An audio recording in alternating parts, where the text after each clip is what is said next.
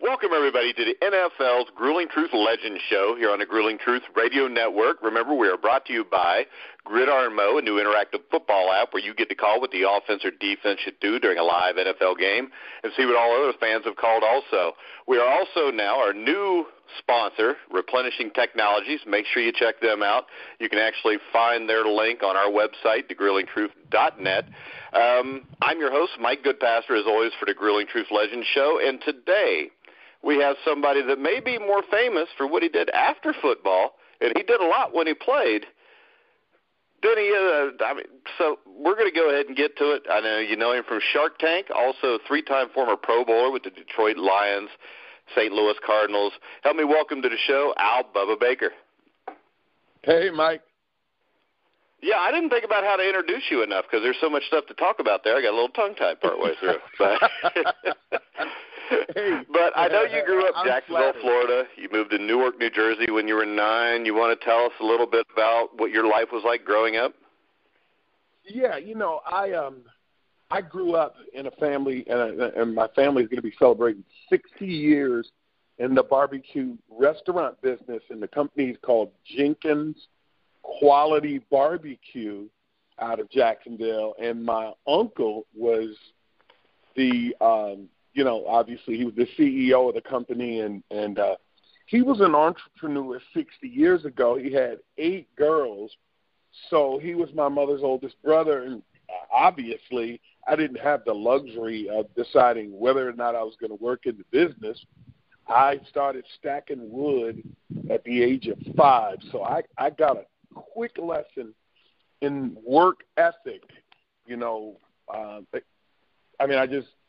I didn't have the choice whether or not I was going to be there. It was a given, and then my brothers were older, and they had a choice. Well, sometimes you don't, but that's an easy way to make sure you got a job when you get out of high school.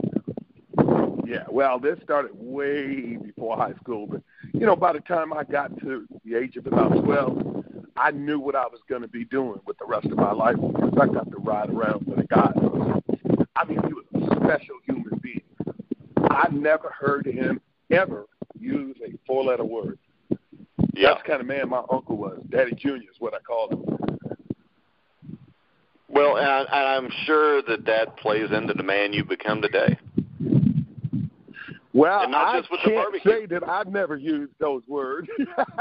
Yeah, but you know what? There's not too many people that can say they've never used those words. And it's not, a lot of times it's not the use of the words, but what you mean when you're saying it, too. And what are you... Yeah. If you're predetermined you're going to say something just for effect, that's a little bit different than, something just blurting out. Well spoken, And this was a man that I saw him. When we talk about the word integrity, as I think I mentioned my uncle had 8 girls. And through the course of my lifetime, I saw 4 of those girls pass. 2 of them from multiple sclerosis. One of them had a brain tumor, and one of my cousins was actually murdered. And I tell you that story because he would have his Bible in his lap, and it just seemed like to me that for a while there, and even today, I'm 60 years old, it seems like he didn't waver. You think of those kinds of things happen in your life that you would just actually just fall apart. He had this peace about him in the midst of a storm. Now, I know what it was. It was his faith in God, but as a young man growing up, I just could not understand how this guy would, weather the storm. And as I got older, by the time I got to be a professional athlete, I kind of realized it was his character. It was what made him. And so right about the age of about 25, that was when I started wanting to be like my uncle. I wanted to be a guy that, when things weren't going well, I was the same. Now, that never really happened, but it's still a goal of mine. It's a goal to have maybe my children's children to say, Papa was a man that, he was this or he was that. and next to my name they would place, integrity. Because, see, those are the kind of people that are truly heroes. And I just think that, it's been a blessing to me to have had a man wasn't around. And so this was the guy that I got a chance to watch. And, of course, my grandfather wasn't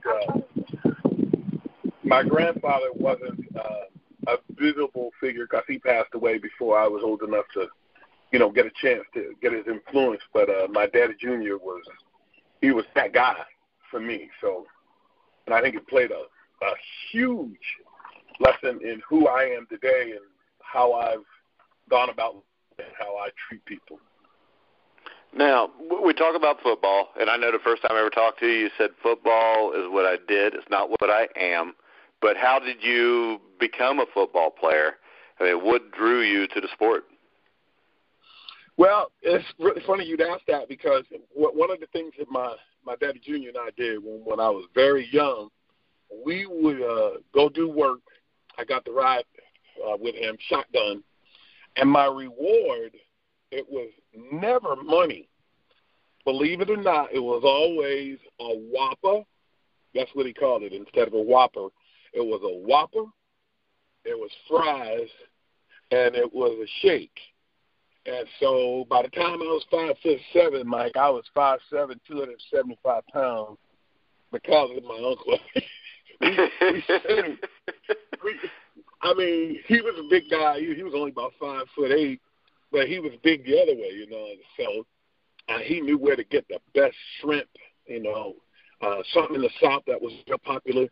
It was a bag of boiled peanuts. I mean, everything he knew. He had at the restaurant they had these French fries that they were called curly Q's, and they would actually make them on a machine back then, and they poured barbecue sauce on them. And I don't think for about the first 10 years of my life I was ever spotted without one of these bags in hand.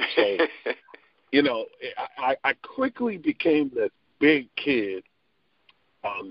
In every sense of the word, I was bigger, taller than most kids. I was certainly heavier than most kids. But I got blessed with something, and I think I got it from my older brothers, being athletes. I was extremely agile. And so right about my about the 8th grade, I shot up, and then I was 6'3", like 290 pounds. And so, I never played JV. I just kind of went right up to varsity, and the whole level of competition was greater. It was always strong.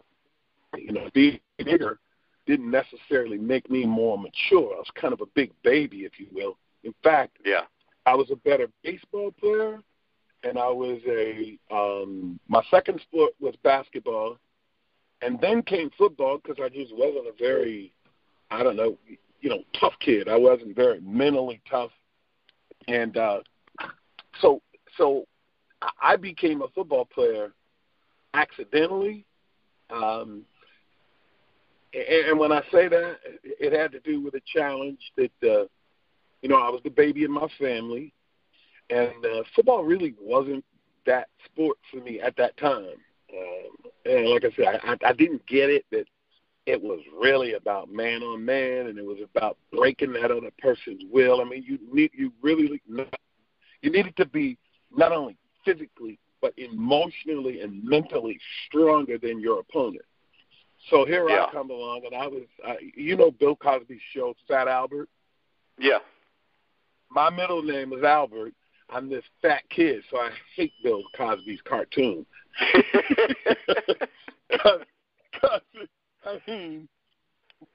The name Bubba wasn't always Bubba with respect, Bubba Baker. It was Bubba, that kind of Bubba, like fat kid. Yeah, not a good Bubba.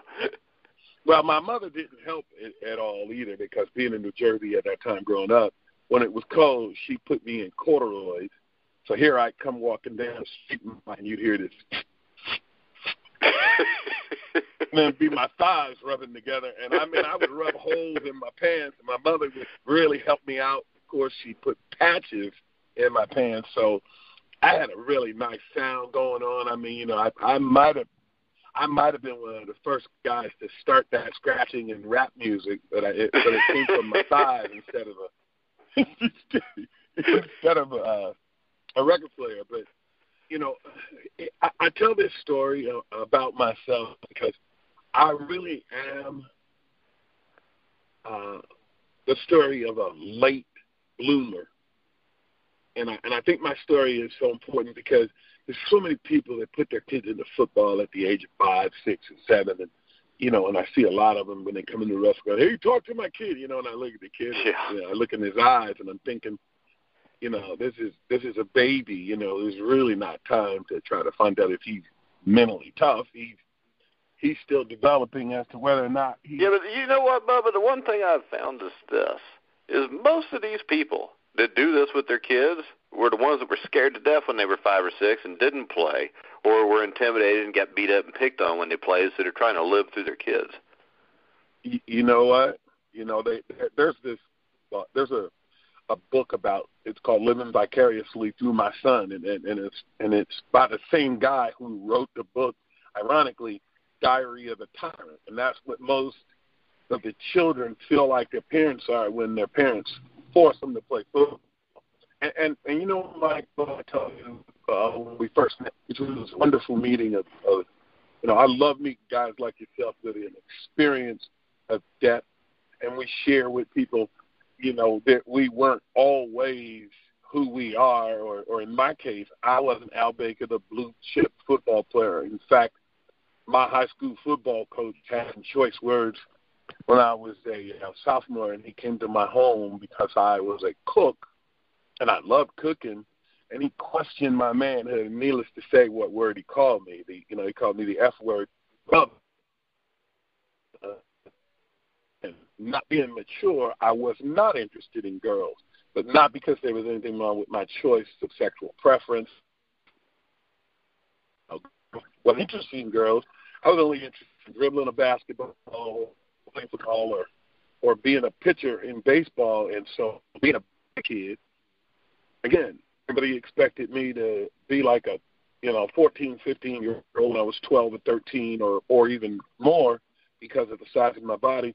And I really had a really interesting experience from this guy who was my high school coach, because he actually came to my house. He sat down with my mother and my older brothers, and and they weren't happy. They were like, "What? You blah blah blah blah blah," and it kind of it stuck in there, and I got to use it as fuel in my fire later. The high school coach that called me out of my name, I always thought of him when I got tired. I always thought of him when the odds were against me. And even when I got up to the point to where I was on national TV in college or Monday Night Football, his name was always in the back of my mind. And to me, that is the true quality of a football player. The bully that picked on me, those people drove me. The people that said I couldn't do it. So you and I have that in common. We talked about your life, through. Yeah, I mean, I'll tell you what. I'm doing this now, and we're on iHeartRadio and talking to a bunch of people.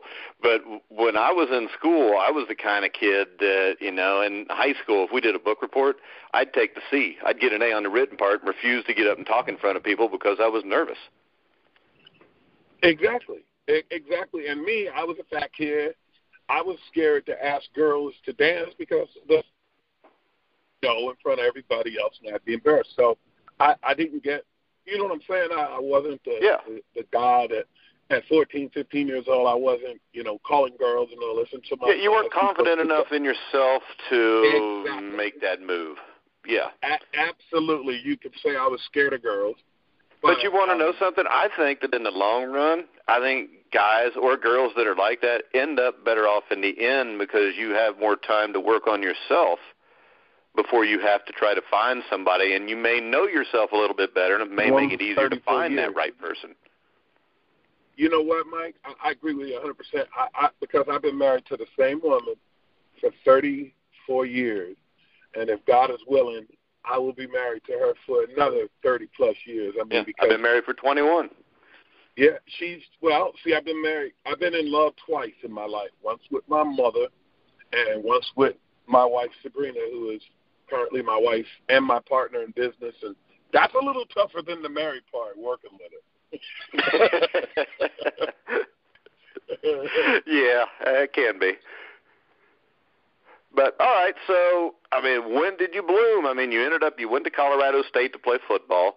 What led to your decision to go to Colorado State to play basketball. Remember? Oh, you went to play basketball. All right. Yeah, that's right. Okay. I went to play basketball, and we had an olden day coach named Jim Williams.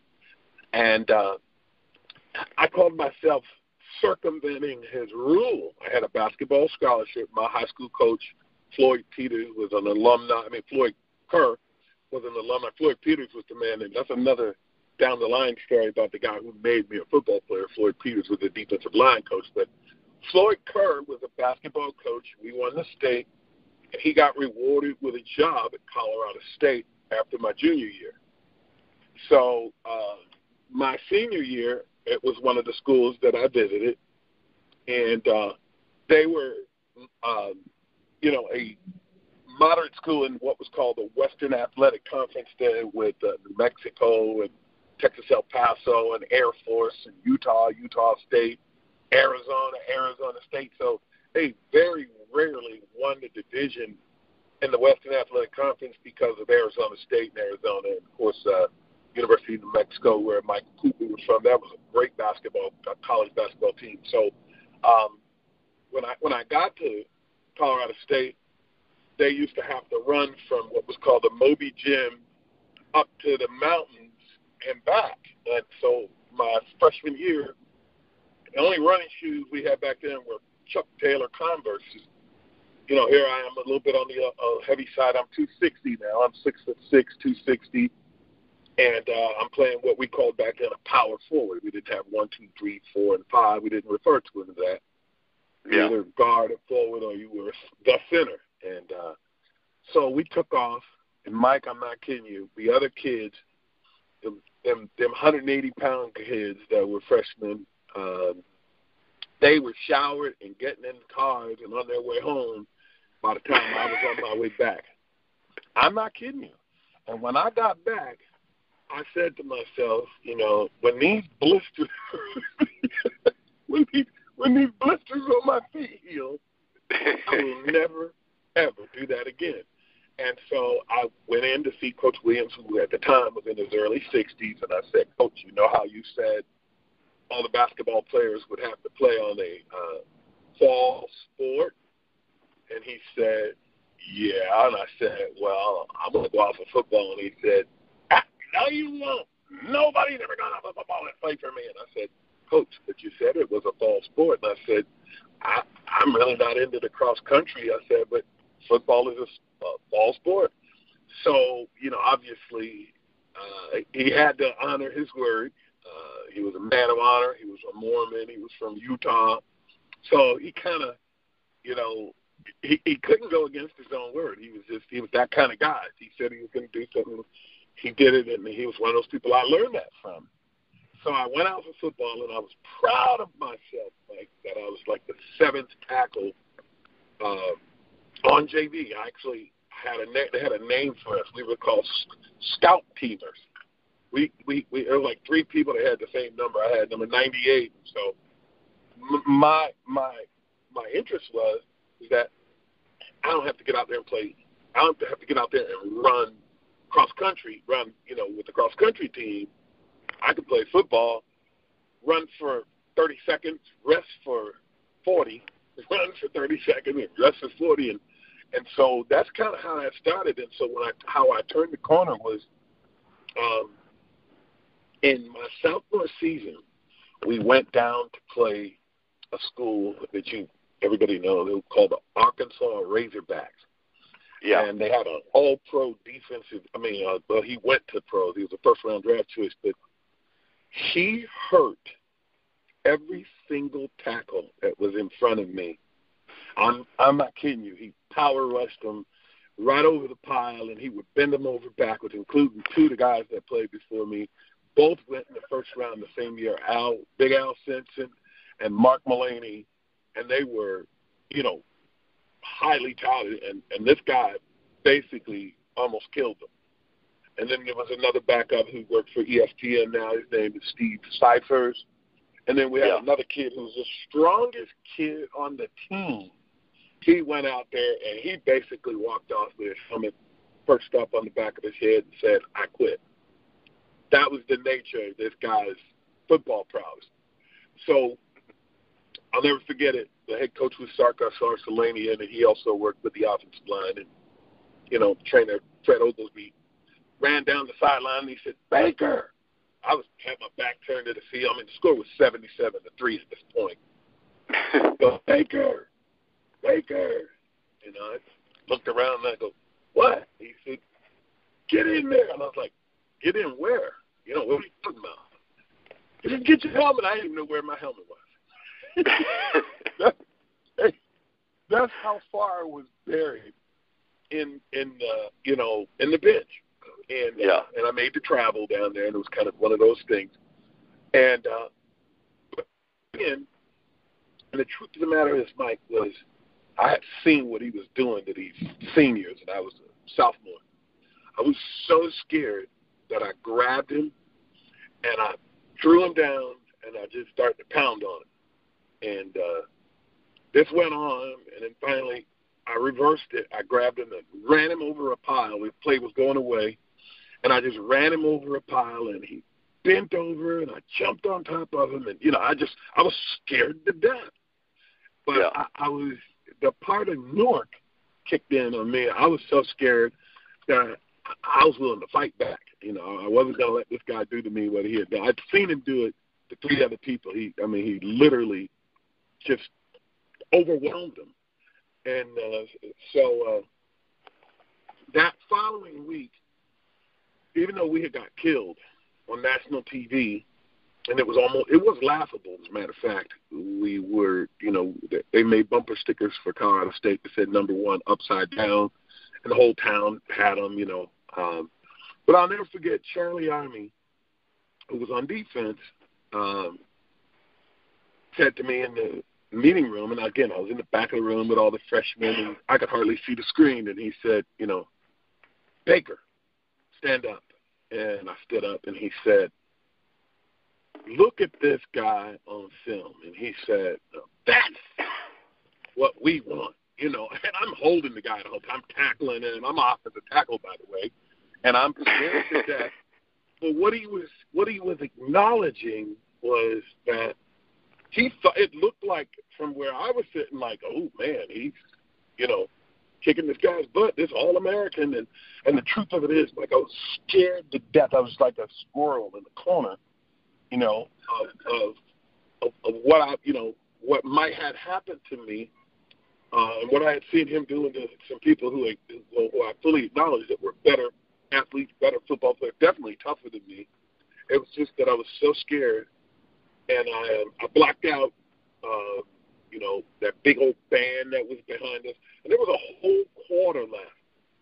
But the funny thing that happened was, towards the end of that game, I saw something in his eyes that I realized that he kind of thought to himself that this kid ain't scared of me. And of course, I was big. I wasn't. I was as big as those seniors. At the time, I'm 6'6", 300 pounds at the time. It's close to 300 pounds. Soft, Again, I'm still Fat Albert, still the same mentality. But after that acknowledgement in front of about 120 guys, both the senior football team and the scout team and the guys that travel in sophomores, which I was one of. And I had never been in a college football game, not one, certainly not one on TV, in a crowd where, it's probably 90,000 people at the University of Arkansas and a big giant band right behind the visiting team. And something inside of me clicked. And it clicked because the guys that were my comrades were, that following day in practice, they were like, way to go, Baker, way to go, Baker. And from that point on, I played the game to hear that. I wanted to be a part of that camaraderie. And so here I am, a sophomore, with about 4 or 5 games to go, and the seniors are actually talking to me. And you know that whole stick, you know. There wasn't no crime for hazing and all that. I had to swim in the duck pond. I'd had worn a beanie hat. I'd done everything you could imagine. I'd been taped to the goalpost. But now all of a sudden I was one of the guys who was being respected, and people were saying things like, hey, if you get in the weight room, you're going to be something. And that was the first time I ever acknowledged that. It was the first time I ever realized what it was that back in Weequahic High School that Bernie Adams wanted from me. He wanted to see that nasty side of me, which I didn't have. And even in that game against Arkansas, that wasn't what my motive was. My motive was fear. But don't you think anytime somebody plays a combat sport, whether it's football, boxing, you got to be a little bit scared? And the people that are really good are the ones that can take that fear and make it work for them. I found that out later. You're absolutely right. And if you get to the point, if you're standing there, whether it's high school, college, or professional, and you don't have something inside of you that makes your skin crawl when that person sings the national anthem, if you don't get butterflies, you probably should go up and stand because something's not right with you. And, and usually when that happens is when guys retire, too. Yeah, and that was when I retired. It really was. Towards the end of my career, again, so we'll address that later, how I knew it was time to get out. But when you ask how did you start, and so, Colorado State was coming into its own as a football team and trying to develop. And in that same year that I think we won 2 games, the quarterback combination of Mark Driscoll and a guy named Willie Miller, who was a Vietnam veteran, they were the number 1 passing team in the United States and in college football. And the reason, because we were always behind. And you could always count on Mark Driscoll throwing the ball up in the air, Willie Miller going down and making a spectacular catch. But we were usually 20, 21 points behind, and so coverage was different. But, we had the passing yardage, and they had that kind of thing going into the next season. And we got a chance to see that highlight film of what was coming back when I was going to be a junior. And that spring, a guy by the name of John Wooten from the Cleveland Browns, who had played for the Dallas Cowboys and the Browns, was a scout. And I will never forget him coming into the training room and saying to me, "Hey, kid, if you commit yourself," he was basically trying to get me to quit basketball, which didn't happen, and it wasn't going to happen. And he said, if you get yourself into the weight room, I could be coming back here to talk to you next year this time. And it stuck with me because he took the time to tell me, he said, you got the frame and so on and so forth. And so I did that, and I did it in between basketball practice and studying. And so I leaned out. And so instead of being 300 pounds, I came back my junior year. I was 260 pounds, and they had a couple of guys that were bigger and stronger than me. And so as a result, I didn't realize it at the time. I was very disappointed. I got moved to defense, to a defensive end on the right side. And that very same guy that promised me, he was responsible. His name was John Wooten. And John said to Charlie Army, he said, "Hey, put Baker over there." And he said, let me see you get around. And the guy, again, that was Steve Cipher. He was our best offensive tackle, playing left tackle. And I kind of threw a basketball, moved, dipped my shoulder, went right around. And then I went around him. And I came back, and I kind of had this, I'd imagine, had this doofus look on my face like, "Got anything else?" And he said, "Do that again." And so that was when we found out that I had something that I didn't even realize I had. And I had that basketball drop step or just fly off the ball up the field, but I could always make that offensive tackle pause for a moment and try to figure out, And so that's the one thing I noticed. I watched a little bit of film, because I got a ton of even Lion stuff from the late 70s. I had a VCR, used to tape everything. But I would watch you actually kind of pull up stutter step and make a move around a guy and watch the guy dive and miss you in the NFL even. That was, that was my whole philosophy. Kind of like a fighter, I would go inside. I would go outside. I would set a guy up. And the whole time, like, all I wanted him to do was split his legs and get a wide base so I could power rush him and run right over him. Yeah, because if they got a wide base, there's no way they can stop you. And then there was, just like judo, there was no way. And then after we started to do things like the guy that I played right next to in the NFL named Doug English, we learned to do games. And so, Doug would go in between the guard and tackle, and I'd go around him inside.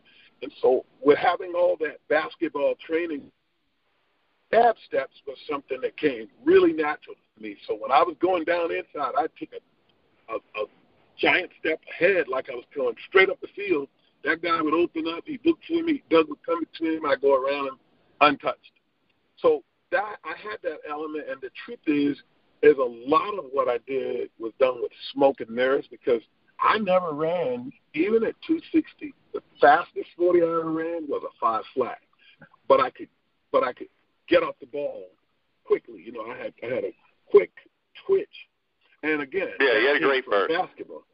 I had a great burst. And you had really good hands.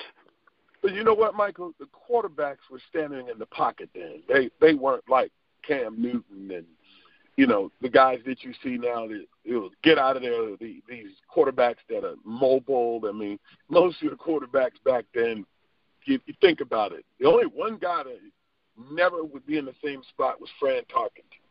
And outside of him, everybody else was what we refer to as pocket passers. As a matter of fact, you were criticized if you didn't stand in the pocket and take a hit. They had other names for you if you were a quarterback. So that was kind of how I got to that football level, and I always knew that I was different because I'd watch other linemen and I'd go, I wonder how long he's going to stand there and run smack down into that tackle who's the size of a refrigerator, not making move his feet, and play right into his strength because that was what I wanted as an offensive tackle. I wanted to run right into me. You see this lady? Oh. I wanted that guy to, make my job easy for me. So as a player, I knew I could line up wide, make him open up, go underneath him, go around him because the quarterback's back was to me. Yeah, and he's going to stay there. And the thing is, with you, with the great burst, from what I watched you, especially like 78, 79, you'd basically just run the hoop on him. You come out the other end and get him. And the thing I really noticed was after like 79 or 80, it looked like you really developed a rip move. That was my go-to move. And again, going back to that fighter's example, I would rip that guy, and if that guy overplayed the rip, I'd hump him, I'd slam him past me and go underneath. And it was just like jab, jab, jab, and then right cross, I was setting them up. But the thing that I did and the thing that I was blessed with, I had a coach named Floyd Peters, and Floyd knew that I came to the NFL really, really ticked off because I was told that I was going to be a first-round draft choice. I came out, and it was called, like the year in 1983, it was called the year of the quarterback. I came out the year of the defensive lineman in 1978 behind Ross Browner, Art Still, and a guy even went before me who was a tight end who played for Notre Dame. His name was Ken McAfee. He got switched over to a defensive end. I mean, they were taking guys that were, seriously, I'm not kidding. Stevie Wonder went before me in the draft. I was the first pick in the second round. And it made me, again, going back to Coach Adams, it gave me something to remember when my mind would tell my body that I was tired, especially playing in that Silverdome. And so it gave me, again, fuel in my tank to fire, to burn inside of me, to push me a lot further. And let's go back as a basketball player, I knew that I had a higher and a superior level of conditioning because in the off season I played basketball. Most football players, they were locked up in the weight room because that's what they counted on. They counted on going like, a 12, 15-second play, getting a 40-second rest. Me, I could run, 6, 7, 8 miles, and I knew I wasn't going to die from it. But the average football player back then, if you asked him to run a mile, he thought he was going to die like the first day of training camp. I mean, I would hear guys going, hey, Coach, I think my heart's going to burst. I always believed that the most important thing was that I was superiorly conditioned as a pass rusher, meaning I wasn't going to get tired. I was just going to keep coming and coming and coming. And like Floyd taught me, he would say, when they come in bunches. And so my career was filled with games where I might go the whole game, the whole first two-thirds of the game. We get down to the point to where it was a 2-minute drill. I'd press that guy into a mistake, and then boom, boom, boom, I get 2, 3 back-to-back. And then, of course, we had the chop block. They'd send it back over my side of the tight end and do everything they could do to make sure that I didn't get to their quarterback. But it was always a strategy of mine to press that person into making a mistake. It was a decided it wasn't by accident. It was something that through watching film, I would know, especially if a guy couldn't handle the rip, Mike, I would rip him every single time until he overplayed it. Then I'd go underneath, and what I see a lot of today, I see it every game I watch. I'll see a guy beat a guy with an arm over, and then he'll come back and do something fancy, and I'm thinking, why didn't you just beat him with that arm over again and beat him over his head? Yeah, as a defensive lineman, I don't know if you agree with me or not, but when I coach my defensive lineman, you need 2 moves. If you get 2 moves, you're fine. Well, see, in the NFL, it takes 2 good moves to beat a good pro. You're not going to beat a pro with just a rip. And that's what I said to you. I had that little head wobble, like a basketball player. I had that little head thing. And then I had where they were looking for a move, and boom, I just fly right off the ball, put that rip down, dip my shoulder, and turn that corner. But they never knew when I was going to do that. They never knew it. And then once they started to play that rip, once they started guessing, that's when I just lined up and just ran right over them because I knew they had a wide base. The same way you keep somebody from going around you, you open your base. Once they open their base, man, I'd take my helmet, I'd stick it right in their chin, run right over them. And so, guys would see this on film, and the thing that it would produce is it would produce them guessing what was next. And that's when I just keep ripping and ripping and ripping and ripping. And so I always felt like this. As long as I had him guessing, then he was on the defensive. He was basically backing up trying to figure out what I was going to do. And that was what I played. I can tell you that secret now after 13 seasons, but I went into every game thinking that, of course, studying and trying to find out what that guy's weak spot was. And I had one of the great experiences that I learned early on in professional football, and that was the game of football can be enjoyed by rough girls, but it's hardly a game for a delicate boy.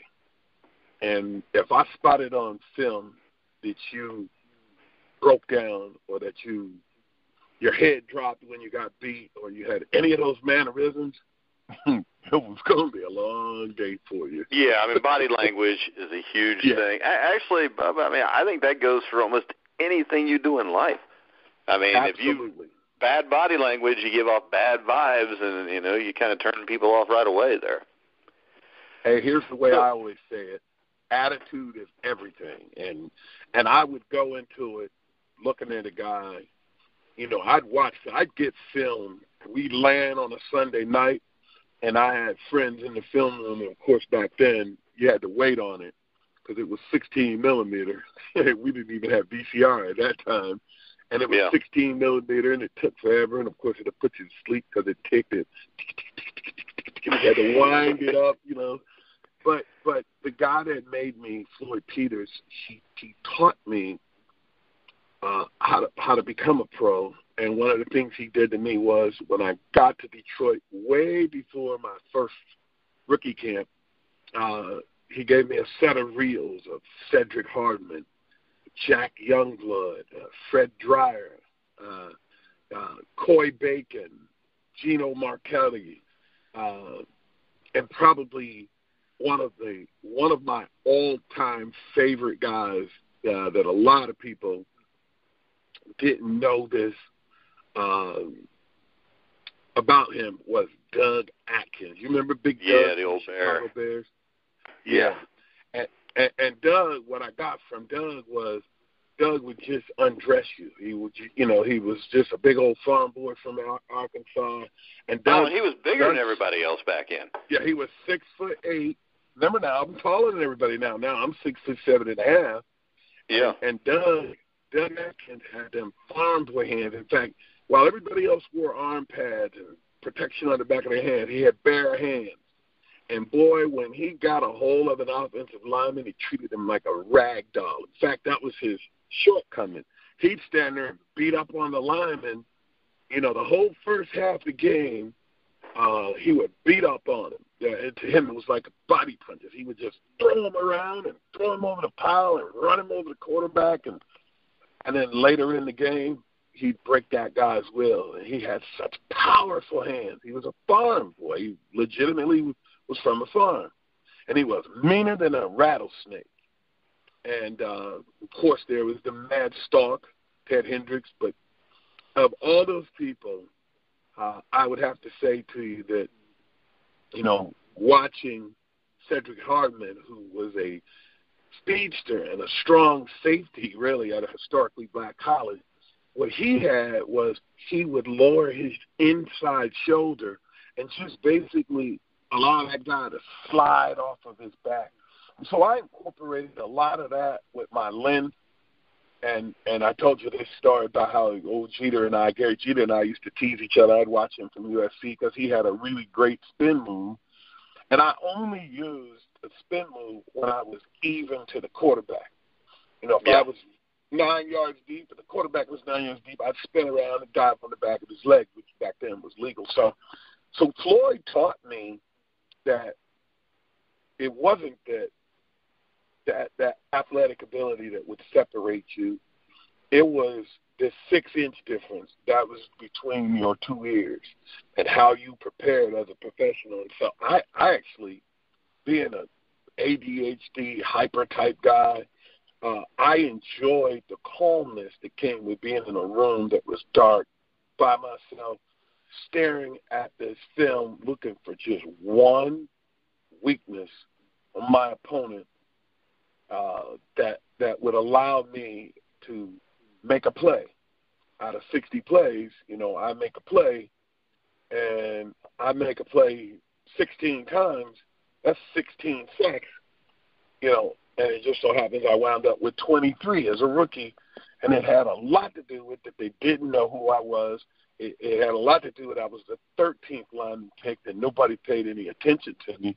They paid attention to Art Still and all these guys that went before me, but I kind of snuck in on them, and I was little known, and by the time they figured out who I was by Thanksgiving, it was too late because I was a believer. And the thing that's sad is I got a chance to talk to Coy Bacon before he passed away, probably about 2005, 2006. And as he said, the fact that they didn't keep those sack stats, I mean, you get guys that are left out of the Hall of Fame like yourself who, if those sack stats were there, it'd be hard to ignore you. Well, I also know this as a kind of a pass rush historian, and my favorite player was always Deacon Jones and the fearsome foursome, and then of course the Purple People Eaters. Here's the downside, and the reason I never toot my own horn. If you were to go back and look at the Gino Marchettis and the Coy Bacons, I think you find out that some of them guys had 30-plus tackles for loss is what they refer to them then. And that would, like they said, I was in the top 10, Sports Illustrated. Well, if I make them go back and look at sacks and they start digging up those guys from before me, like Coy Bacon, I think you find me somewhere, in the bottom 200. That's just my own personal belief because I've got some old film. And, I mean, the guys like Doug Atkins, they get 4 or 5 tackles for loss on the quarterback. Just, the quarterback was set 3 yards. They pick that man up and carry him back there and throw him on the quarterback. They were just – it was a tougher game then. And it was a different breed of game, just like the game. Yeah, but also, Al, you got to remember, it was a tougher game when you played than it is now. And these guys get in the Hall of Fame with their big inflated stats. So.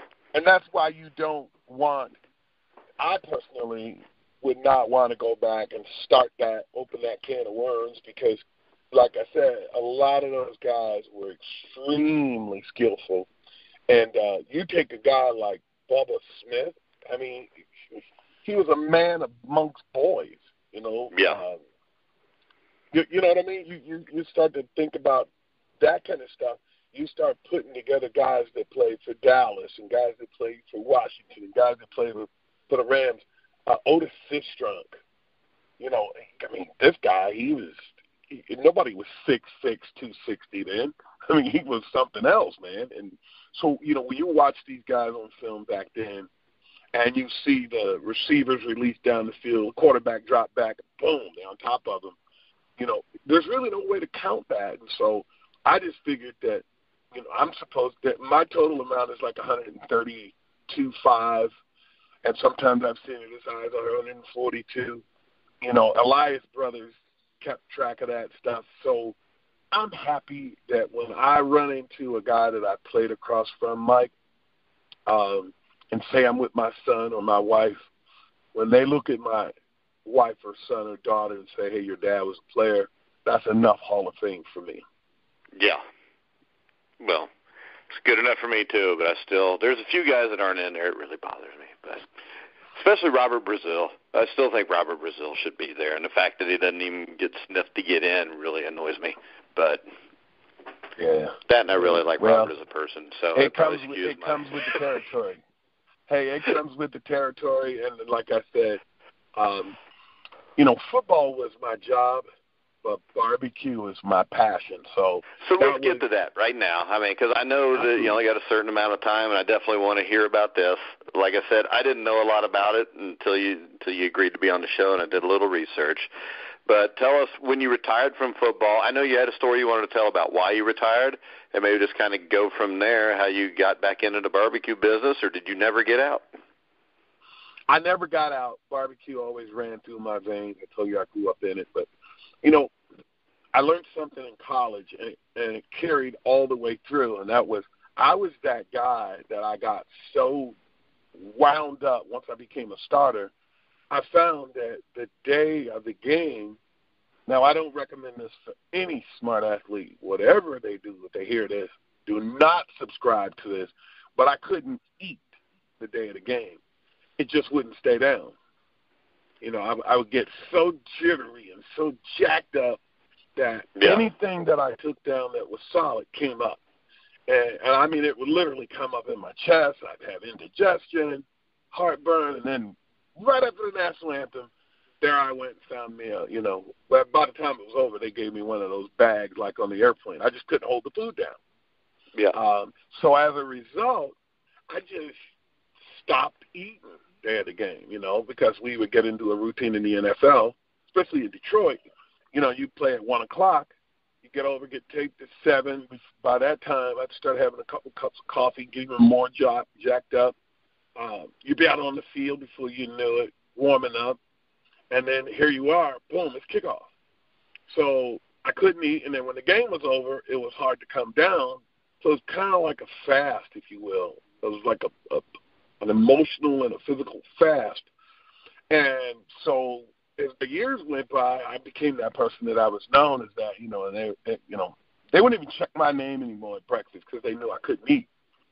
And so here comes a new challenge for me the first time I play a Monday night game as a player. I can't eat. because I'm going to get sick. So what we learned to do was they would actually give me before the game, like intravenously, they would give me electrolytes because I would get really, really sick. The first time I played a Monday night game, not a Monday night game, a night game was in Tampa. Well, it was 90-something degrees. Hadn't eaten all day, and so we found out something and literally I cramped up. So we found things that we would do, and I could drink like the thing that you gave little babies, electrolytes, and I would get intravenous needles in my arm, trying to keep me from having a sunstroke or, getting sick like I used to get. I mean, I'd be sick coming back from a late game. So what happened was, towards the end of my career, it was my 13th season, and I was going into we were going to have a bye. We were going to play Monday, going to play the Buffalo Bills, and I ate. I mean, it was a night game, and I found myself go through the line, and I grabbed a, steak, and I grabbed they had some clear spaghetti and the clear sauce. Not clear sauce, but red sauce. And I sat down, and albeit it was just a little bit, and I went out, and we got it handed to us, and they were played in front of this kid named Howard the House Ballard. And he kind of reminded me that if my career was over, he kicked the crap out of me. And I knew that was it because I had to eat. It's like, oh, man, I'm going to get something to eat. And just mentally, I knew that I was no longer in a place. And I actually went in and told the Browns and shared that with them and said, hey, you know what? When I come back from this bye, we need to start looking at and of course, I got hurt. That was the other thing. I already had severe nerves, and I'd already had torn rotators. And I was just tired of wearing shoulder harnesses, taking shots, doing what we did back then to get ready. We did whatever we could to get ready to play. I'd had that I knew of 5 or 6 concussions, and probably a half a dozen to a dozen more that, were not diagnosed, so I knew that it was time to get out of that game. And when I got out of that game, I'd already known what I was going to do. And, of course, it was the barbecue business. So it was in my blood. And going back to when we talked about me as a pass rusher and being a little different, I always knew that I did not want to just be in the barbecue business. I wanted to be an innovator of the barbecue business. And that's kind of how we get to the Bubba's Q boneless baby back ribs. It's patented, and we're the only people in the world that do it. Yeah, and when did you come up with that, the patent on that? Well, the patent was purchased by me and my daughter, Brittany, in like 2007, 2008. But the idea was born 35 years ago when I met my wife, who, if you think about this now, she was from Detroit. There was no Cook channel. The only person on TV back then was either Justin Wilson, the Cajun Cook. I don't even think Martha Stewart was even heard of at that point. But Judith Mill, there was a whole bunch of old British cooks that were on, that, cooked stews and all that, but nothing like what we know now to be the foodies. They weren't heard of yet. And now you got 20 food networks. Yeah, exactly. Exactly. And you got people travel all over the world. And but my wife was from Detroit, and me coming from a barbecue family, and then I meet her family, and the only time they had barbecue was like Memorial Day, 4th of July, and then Labor Day. And so my wife, as a result, when I introduced her to my family, she waited until she got with all of my relatives down in Jacksonville, and she waited to then to announce, oh, I don't eat ribs because they're too messy. So they still don't like her to this day. They have never forgiven. I'm not kidding you. And so that right away, that started me to think, well, how am I going to get my wife to enjoy this tender, moist, juicy meat that is between these bones in a rib, and she just would not eat. I mean, it was like trying to pull her teeth. She just wouldn't eat it. She certainly wasn't going to pick it up with her hands. She didn't think it was ladylike. Yeah. And so that kind of was the birth of the idea, and after ruining over $100,000 worth of ribs, trying to get the bones out, my daughter came along, and she put some of that new enthusiasm into it, and she helped me solve the issue. And then we couldn't serve it in the restaurant because you cannot serve anything and then go get a patent. So we had to keep it a secret for about a year while we patent searched. And then, of course, that became a patent pending, and we could obviously go ahead and serve the item. And it took us about a year because most of the people that came in would say, well, what do I want with a rib with the bones removed? And, again, going back to that coach that came to my house, going back to college, the motivation, going back to the pros, that motivated me, that people would say, why would I want a rib with the bones removed? And so today, when we are in 3,828 Hardee's stores, Carl's Jr. and Hardee's, where it's called the baby back rib burger, that is our rib on that burger, those same people motivated me to push myself to that level, to be a part of that project. And I kind of laugh now because I see those same qualities in my grandson. He's 2, but he's kind of a guy that, like, don't tell him he can't do anything. Yeah. Certainly don't try and hold him back. And you do not want to wrestle with Alexander. I mean, I've got 3 granddaughters and 1 grandson, and it's really funny for me to see him growling,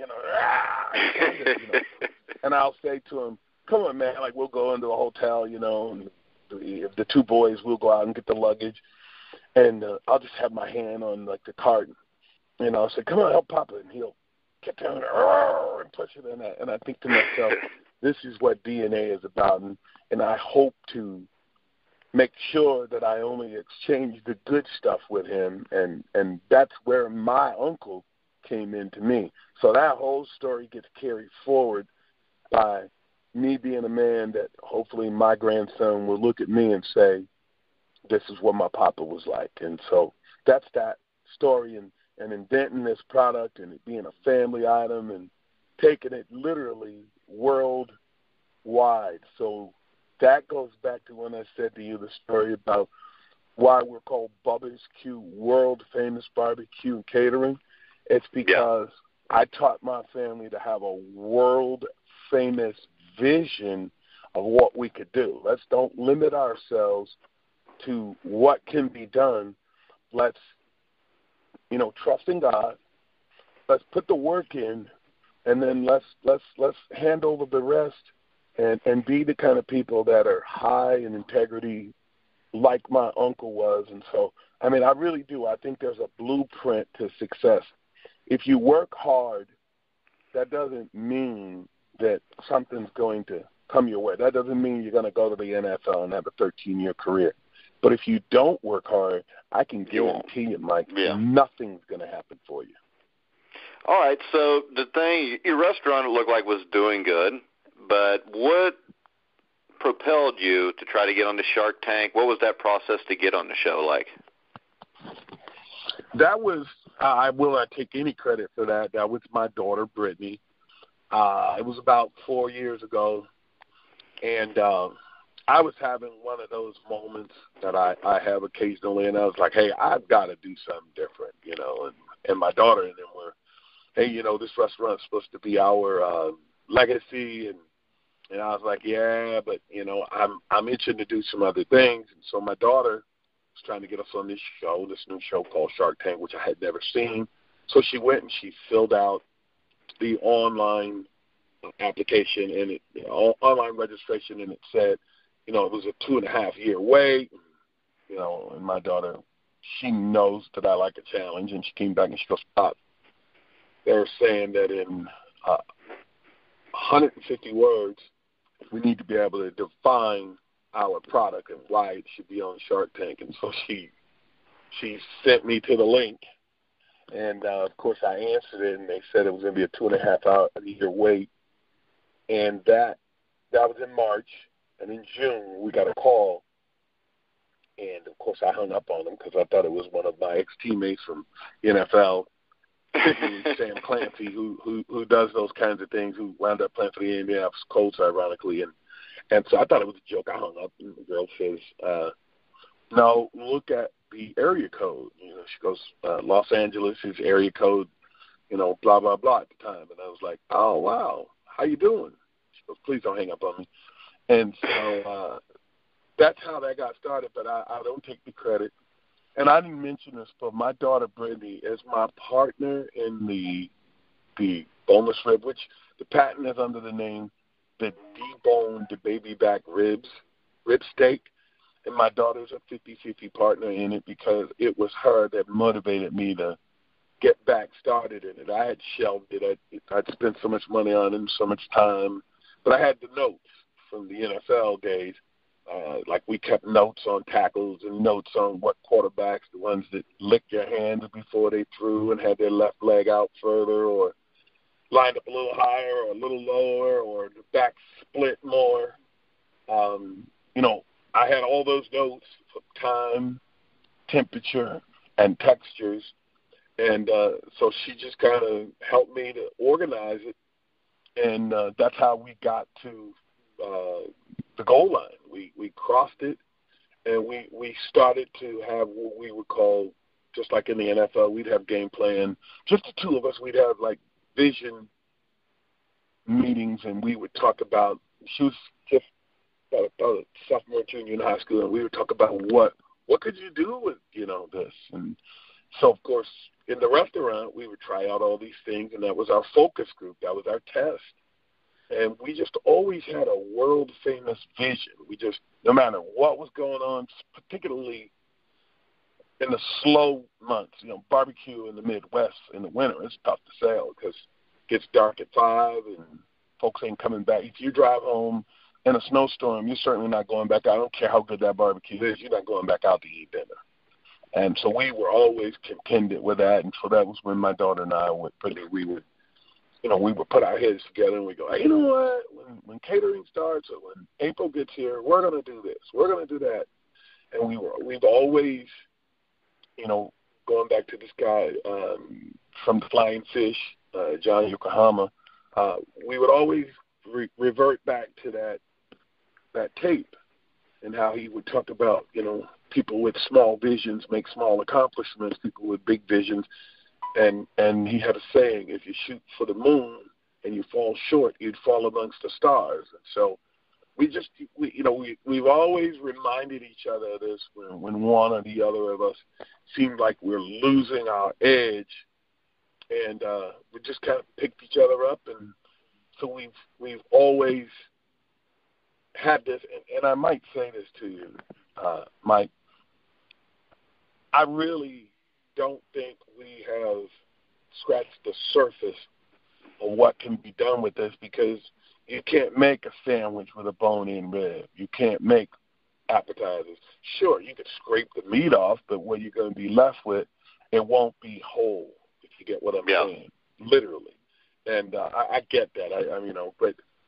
But the question that I ask myself every morning I get up before I pray and I have my tea, I always ask myself, with some of the large research and development teams that some of these big companies have, I always say, God, why did you give this to us? And that's a literal question. And when I ask myself questions, typically with the brain, when you ask it a question, it typically spits back out answers to you. And so every time I get these answers, I write them down and we talk about them, and we now have a partnership or a relationship. I like to call it a strategic alliance, where we have a co-packer who's an expert at meat, and we have Damon John from Shark Tank, this guy, he's a marketing genius, and certainly now he knows the social media. And then I'm the salesperson, because I'm the vision my job is to make sure that everybody is staying focused on one of my favorite cliches, and that is, I'd rather be a yeoman on a smooth sailing ship than to be the captain of a sunken ship. And so here we have, after so many opportunities to give up, we've had so many chances to just, nobody would have faulted me for saying, all right, man, a patent costs $16,000. Where are you going to get that from in a lump sum? Well, we did, and now we also own something that a lot of people told me was impossible, and that is a patent to the process. Well, we own that as well. And that was just as expensive. So we've got about $35,000 worth, two of the most expensive pieces of paper you ever seen in your life. But now, some 30-something years, 35 years later, it seems like it's more than well worth it that we're having conversations with the Walt Disney Company and Kroger, and we're in Meijer, and you can go to Bubba's BonelessRibs.com, and we're in ShopRite, and you can even get it at the Meijers near you guys that are in Michigan, Kentucky, Ohio, Wisconsin. We're headed to a food show on the West Coast. And I say this to you, Mike, just to say for people who grow impatient, you have to stay the course, but you also have to have that world-famous vision, and you have to believe that when God gives you something and he blesses you with something, you can't be impatient. You have to trust him, and you have to go forward, even when your body says, I can't do this anymore. I can't do any more of these trade shows. I can't make this product anymore from 2 a.m. in the morning till 2 p.m. the next day. I can't. Yes, you can. Because, like so many people have heard from Henry Ford, it's a matter of whether you think you can or you can't. You're probably right. And we just have the world-famous vision. We've always believed that we can. And almost to the point of just being stupid. I can't think of a better word. We just, we've always been that way as a family. And the more people told us that, I've had people tell me that supposedly cared about me. That's a pipe dream, right? That doesn't even make any sense. Why would anybody want to bone? And it's so funny. A lot of those people Facebook me, and some of them are family members, and I just smile now, and well, because those are people that are basically afraid to take chances in their own life, and they don't want to see anybody else do it, because if those people make it, it shows them how wrong they were about themselves. You hit it right on the head. That is exactly the truth. That is, you said it. Well, you obviously have had some experience with that kind of people, and I think you and I, we should be sharing this with people that are listening, because, a lot of people, they think that family and friends are there to support them, when in all reality, your family and friends that tell you you can't be something, they could serve as a part of your advisory board. They could be those people that poke holes in what you're doing, and if you're focused on where you want to end up, that world-famous vision, then when that person says to you, well, what about this? Well, then that's what a business plan is for. That person just gave you a piece of information, because now you need to go back and solve that. And we get that every day. That's called social media now, Well, and it's kind of like if you're a football coach, because I've seen all kind of football coaches before. You've seen, especially the high school level, if you want your kid to do something, and he questions why you're doing it, and the coach gets mad. The thing I always thought was this: if I'm a coach and a player questions me, if I can't answer that question, maybe I shouldn't be doing that anyways. And if you're afraid to answer the questions from the people you're supervising, then it's never going to work anyhow. You're so right, Mike. And that was the thing that I give so much credit to Floyd Peters. As I told you, I didn't have a dad in my life, and I told you that my dad, a junior, he was that influence in me as a young man. Floyd Peters was that man in my life early on in my professional career. Needless to say, I hated his guts. because at the time I didn't understand why 2.5, 3 sacks for me and 10 tackles wasn't enough on Monday after a Sunday game. But John Woodcock, who played nose guard, if he made 5 tackles, he had a heck of a game, And it was because he saw something in me. And so the way he coached me was he always felt like he never wanted me to be satisfied with who. He never wanted me to be satisfied with my own performance. So, I think I've given you the whole nuts and bolts about what I am, and the rest of my life will be the best of my life. And I meet so many ball players that are in there. I'm 60, and so many of them act like life is over. It's just starting. I just got to where I'm smart enough to know not to repeat some of the dumb things I've done. I mean, remember I told you I was a slow learner and a late bloomer? Yeah. So now it's all kicking in now. I'm just not good. All right. Well, I know you're a busy man. Do you want to tell people where they can find your product, maybe give them a website? Yeah. You can go to BubbasBonelessRibs.com and you can get the boneless ribs and, of course, a whole menu of other things. You can go to Myers, ShopRite, Foodtown. You just go to our website and you go to our store locator and put your zip code in, and it'll tell you where the nearest Bubba's Q is near you. And I think you'll see why we're so passionate as a family about what we're doing. It's something that we truly, truly enjoy. We look forward to what we do. And go out and try the baby back rib burger at the nearest Carl's Jr. or Hardy, and I think you'll be amazed. I don't say it because our rib is on it. I think it's one of the best burgers I've ever had, and I'm grateful to have a partner like Carl's Jr. and Hardy to help us to achieve part of our world-famous vision. Well, but Al, I'll tell you, it was an absolute honor to have you on the show. I mean, when I first thought about getting you on the show, my thought was he was a hell of a football player, and I want to have him on the show.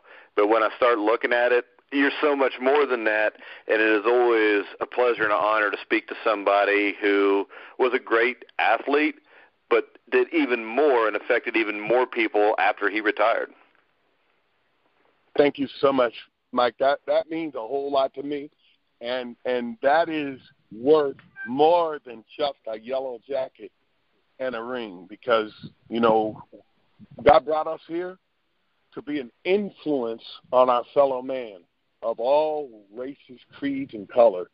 And that's what I hope to be. That's what I hope to have my grandson have to say, my children's children about Papa.